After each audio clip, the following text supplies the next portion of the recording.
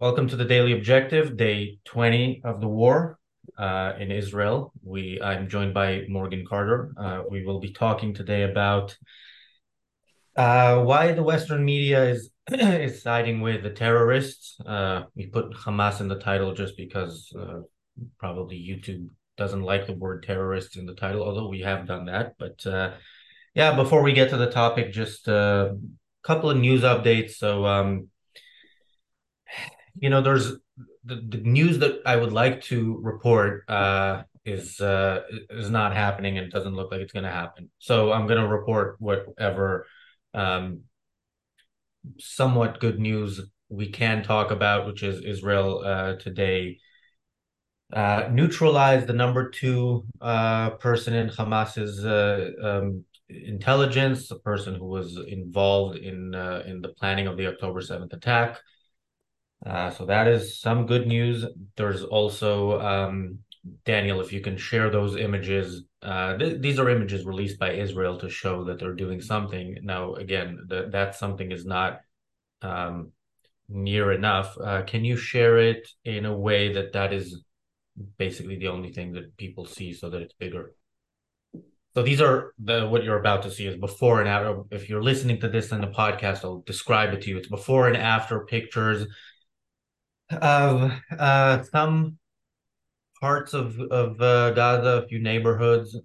It's you know it's nice enough to look at. It would be nicer if there was more devastation and you zoomed out and there would still be more devastation until you saw that all of Gaza Strip is no longer a livable place, which I think is the minimum that we can ask from Israel to do at this point. Um, All right, Daniel, while you are working on that, and by the way, if it's not possible, we can show it as as an additional kind of third screen, but it is better if everybody can see it. There it is. There it isn't. We can't really see it, but oh, there There it we go. is. Okay, so this looks like an after picture. Is this okay? Is this the same place that we just saw? This is the before, right? And Yep. this is the after. Yeah, it looks like it has improved over the past few weeks. Um, yeah, this is another one. Yeah, if you can zoom in on that, that looks, yeah, the people of Gaza, they have a pretty good situation there. They have parks and whatever that green stuff is, and nice homes. Is that the after? No, Yep. that's still the before, right? No, that's It the is. Okay. Oh, this is the after. All right, yeah, that looks like it should. Kind of, although I think some homes are still there. All right. There was more, but yeah, it's a 30-minute show and we're already 5 minutes into it. So yeah, I mean, the reason I do these news updates at the beginning of the daily objective is so people can get some of the updates that, again, there aren't many updates to give, at least not today. But get some of this uh from a relatively friendly source, unless you are pro Hamas, in which case I'm not a friendly source. And we're yeah, kind of filtering out um, the views that you get along with the reporting in Western media, and the reporting itself is kind of skewed as well. So that is our topic today. Morgan, we've talked about the BBC, which is especially bad. This is we see reporting that Al Jazeera would be proud of. It is they refuse to call Hamas a terrorist organization. Their interviews, they of course, like many others, reported the hospital bombing blood libel as if it was you know unquestionable fact. Um, and I haven't seen them issue a non-apology the way the New York Times has. When you see them interviewing anybody who is from Israel or pro-Israel, they are they're hostile. It's hostile interviews. So yeah, what are your thoughts on that in general, on the BBC in particular? Yeah. I think it's a really good question why so many of the mainstream media outlets default to that kind of position. The BBC is a good example. There's and the Al Jazeera reference. Yeah, Al Jazeera is one of the worst ones out there. There was also one I came across called the Daily Star, which I think is very interesting for discussing this. I think something we should just say at the outset is from the perspective of the other side of this issue, they see it inverted, which is probably quite typical. But the way they see it is that Western media is far too Israeli friendly, is far too positive on Israel. And I think there's a number of things to say about that, which we'll come back to. But the BBC, I think there's a couple of things which goes on, which I think there isn't, these crimes aren't unique to the BBC, but I think fundamentally the way people react to what's happened in Israel betray a couple of key things. One, which is a deep kind of anti-principle perspective in how they think. Um, I think a deep influence of post-colonial thinking. I think that sometimes is underappreciated for how much that influences animus towards Israel and a pro-Palestine kind of feeling. And then a deep Christian kind of thinking, which is just so deeply ingrained in people, where they want to support the underdog no matter what, the weak side, almost no matter what they've done. And I think that's what drives a lot of it. And I can get into that a little more. I actually kind of wanted to ask you, because you grew up in Israel. I mean, what was your perspective from Israel of outside media sources reporting on this? Like, how did it seem from that perspective? So I look back to 2002 when even before that there was the Intifada started in 2000, the second Intifada. There was uh, there was the famous lynch in Ramallah. Nikos has spoken about it, I think, on this channel as well, where two Israeli reserve soldiers took a wrong turn, ended up in the city of Ramallah, which is Palestinian controlled, were arrested by the Palestinian police. Of course, this is a part of the Palestinian Authority, which is essentially Fatah, the PLO's what was considered a terrorist organization and became a legitimate government through Israel's peace deal with them, the Oslo Accords in 1993. So they arrested the soldiers, they held them in the station. Then the mob, found out, showed up, lynched the two soldiers to death. There's videos of them. They're in the police station. They're throwing them out of the window. I don't remember if they were dead at that time already or not. There's this famous picture. If I'm sure if you, I haven't done this, but if you Google image Ramallah lynch, one of the first pictures you'll see is this Palestinian guy holding his hands up, and his hands are covered in blood, and of course the crowd is cheering. So it's just and Ramallah, of course, is supposedly one of the not so bad uh, so-called Palestinian cities. Uh, but the people, this is why I reject this separation between Hamas and the Palestinian people. The people heard that there are Jews in the police station, so they came and did and as I've said before, lived the values of the Palestinian people and slaughtered them like they did like other Palestinians did to so many on October 7th. And the way this was reported at the time, I remember Israel's response was to call up the Palestinians, say evacuate that police station because we're going to bomb it, and then they bombed the empty building. And both the Clinton administration, I believe, condemned both sides, condemned the lynch and condemned the response. Western media reported on it in much of the same way as they always report about Israel, which is, at best they say, yeah, this thing the Palestinians did is kind of not cool, but blah, blah, blah, occupation. So, yeah, I think this has always been the case. And in 2002, especially March 2002, when there were daily terrorist attacks in Israel, and then Israel went on a ground operation in the West Bank. The way that was reported was really horrendous because they again reported. We talked about the so-called massacre in Jenin, which was reported. Also, the number 500 was given, 500 deaths. The Palestinians said, and the Western media reported it as fact. Um, when journalists came in, I remember they said, it smells like death.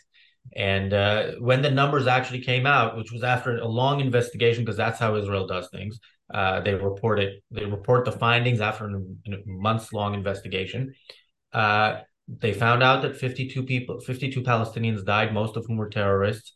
23 Israeli soldiers died, and yeah, and but the damage had already been done in the sense that the Western media reported the terrorist talking points. The mindless mob in the West flooded the cities with their from the river to the sea chants. And so, yeah, this is not something new, but it's never not infuriating to see. Mm. So I think one of the ways that Rand is useful for thinking about these kind of things is she has this view, which I'm trying to think exactly where she expresses it, but it kind of comes up all the time, is that people have a kind of deep need to feel like they are moral, like they're moral actors. And I think in times of crisis or in times of international crisis, I think an important thing to understand is that people fall back on their moral views, even if on the day-to-day level they kind of abandon them, they don't think about it too much. In times of pressure or crisis or emergency, they kind of fall back on what should I do? What do I need to do? And because they have this kind of deep Christianity ingrained into them, that is almost what comes out. They have it kind of automatized in their mind, and so it just comes out as a reaction. And I think that is what motivates a lot of this. And I think what's interesting about the influence of post-colonial thought on it as well is if you look at the way post-colonial kind of reasoning goes about this, is it forms a lot of the same structure that I might use to be pro-Israel. So, for example, they cite things like you need to be on the side of the victim. There's people who have aggressed here, and there are victims of that aggression, and so on and so forth. They just completely invert the equation, if you like it. So it's the Palestinians who are being aggressed against. They're the ones having violence done onto them. They are the occupied, whereas Israel is the colonizer. And I think what that kind of reasoning allows people to do is to feel like they are moral agents protesting a moral crime that's going on. And yet what they are actually doing in reality is supporting an incredibly destructive kind of pro-death perspective instead of being pro-life and pro-civilization, which is what a kind of support of Israel would be. So they end up supporting Hamas, slaughtering and killing innocent people, whereas what they're claiming to be is on the side of the people who are the innocent civilians being murdered. So it allows them to invert the situation from its how they should properly perceive it and feeling like they're moral. I think that's what goes on with a lot of pro-Palestine support. And I think a lot of that is picked up in universities, and then people at universities go on to work in media. And I think that's why you kind of see this expressed in the media very much. I think it's also worth pointing out that not all media establishments are as bad as that. Even if they're not perfect, broadly, let's say the right-wing media in the UK is better. So the Telegraph, the Spectator, to some extent the Times, even the Daily Mail, even though the Daily Mail is a complete rag, they broadly voice a kind of pro-Israel point of view. And even though they sometimes voice the kind of altruistic ceasefire perspective, they also are very good about Israel's right to self-defense and realize that there's something wrong about the calls for ceasefires. So those are my thoughts about.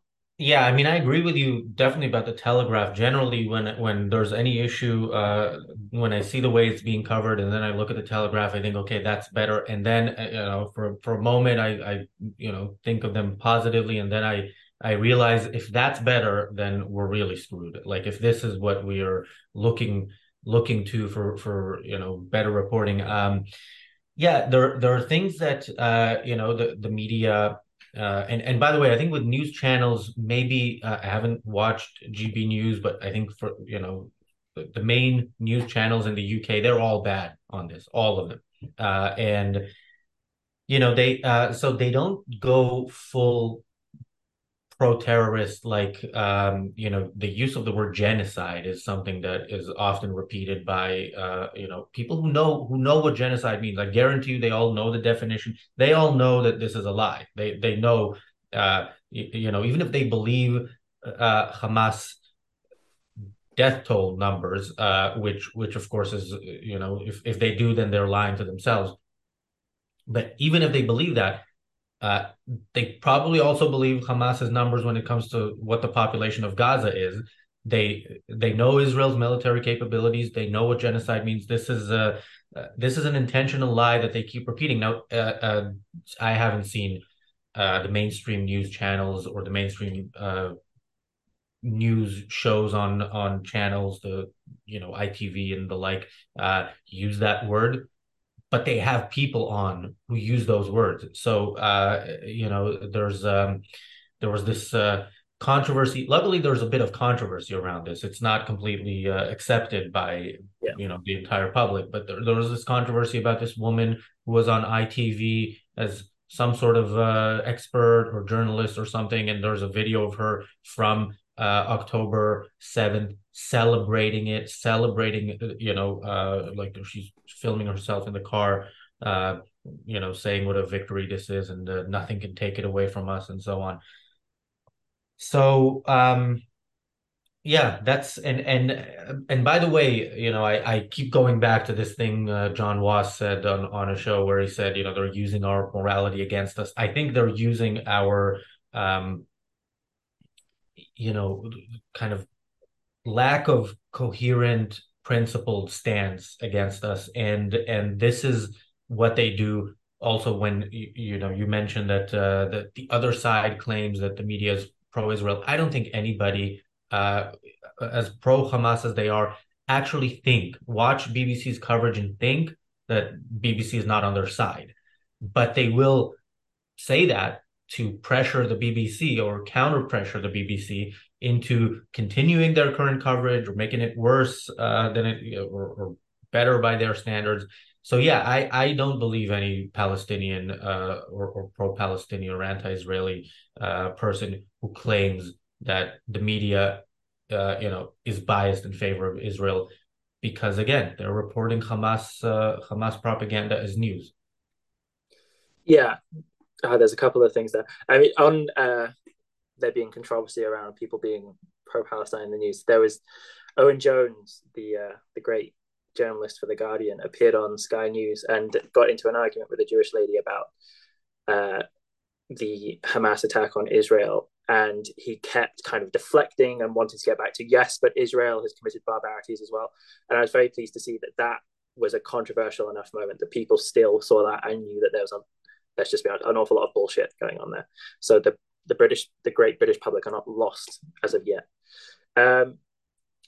As to whether they honestly believe the BBC is pro-Israel or not, if you think about like why do I think the BBC is too pro-Palestine? It's essentially because kind of like what I was going to, that it's to do with my moral view that Israel is the victim who's been aggressed against, and that by calling for ceasefires, what they're doing is actually siding with the aggressor. They're actually giving moral credence to the aggressor.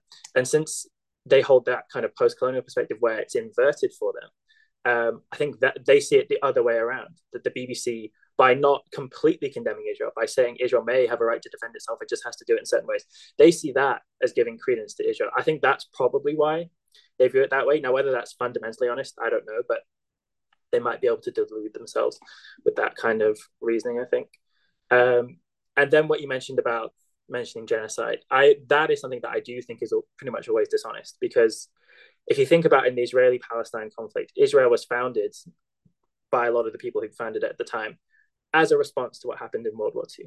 And by accusing Israel of genocide, it's a way of just really twisting the knife and making it sting and putting a lot of moral guilt on Israel. And I don't view the use of genocide, like you said, Rez, I don't think people are honestly mistaken about what it means. I think they're just really trying to make it sting.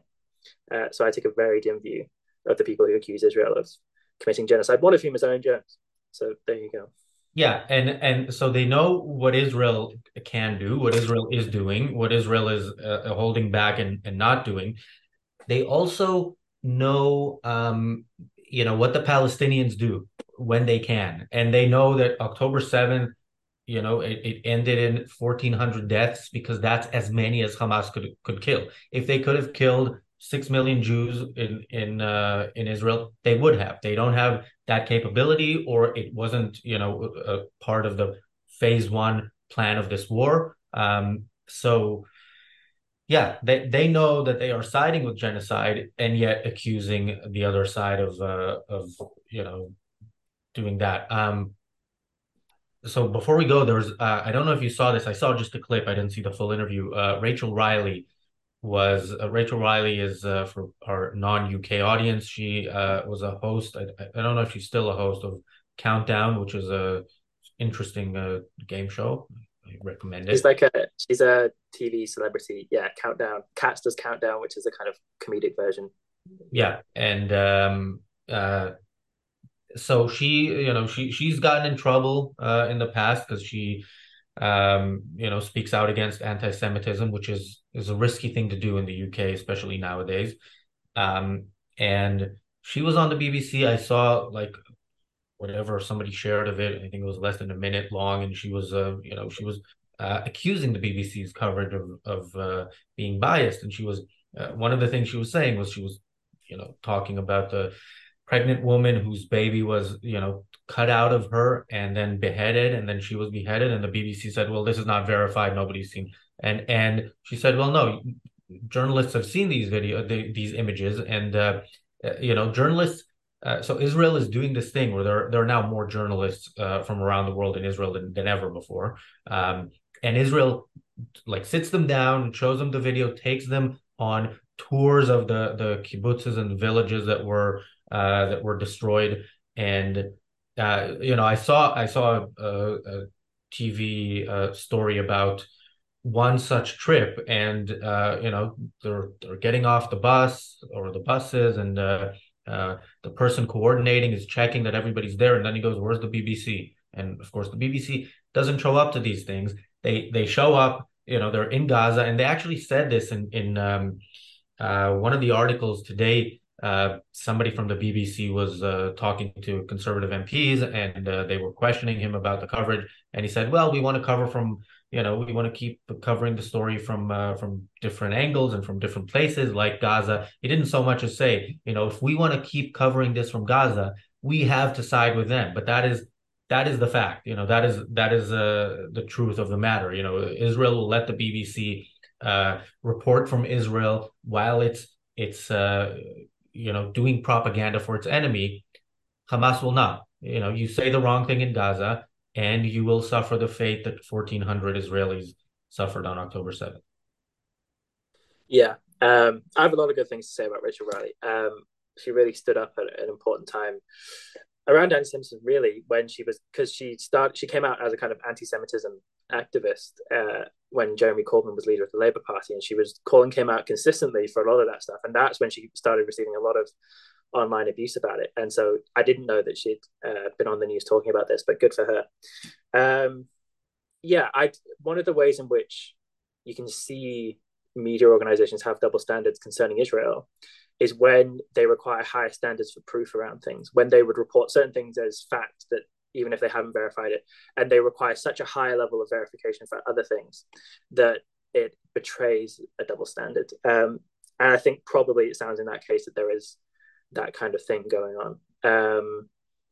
And as you say, there's a huge number of journalists in Israel at the moment. I have a friend who's a journalist in Israel at the moment. Maybe we should get him on the channel. And just like you can see it on their Facebook stories. If you go look at journalists in Israel at the moment, you can find it on their Instagram story. It's not, and I'm not saying that's like a brilliant source of news, but it isn't like this stuff is actually hard to come across. It's important to be cautious in times of war. There is a lot of misinformation that flies around at first, but from the sound of that interview that you described, it sounds very suspect to me whether they were really concerned with having good epistemic standards or whether they were kind of, feeling more sympathetic to one side than another. Yeah, by the way, I think I know who your friend is who is there because I think I saw him share it somewhere on social media. So yeah, we can talk about that off the air, and hopefully we can get him on as well. Yeah, well, thanks Morgan for joining me. The reality show is going to begin in a few minutes. Yeah, we wrap up now. I have time to get a cup of coffee. We're going to talk about Jews for Palestine. That's well, it is what it sounds like. I'm going to be pretty harsh. I don't know what the other panelists will say. We'll find out soon enough. You look like you had something to add. No, it's one I do have something to say about. I'm not going to be joining, but I just want to say it's my first time on TDO, so I've made it to the big leagues. I've graduated, so happy to be on. Well, I appreciate that, but on the other hand, the way you say it makes the reality show sound like a small leagues, which it is not. They're both equally important. And yeah, Bonnie, thank you for the super chat. And yeah, we'll see you all in a few minutes on the reality show. Thanks.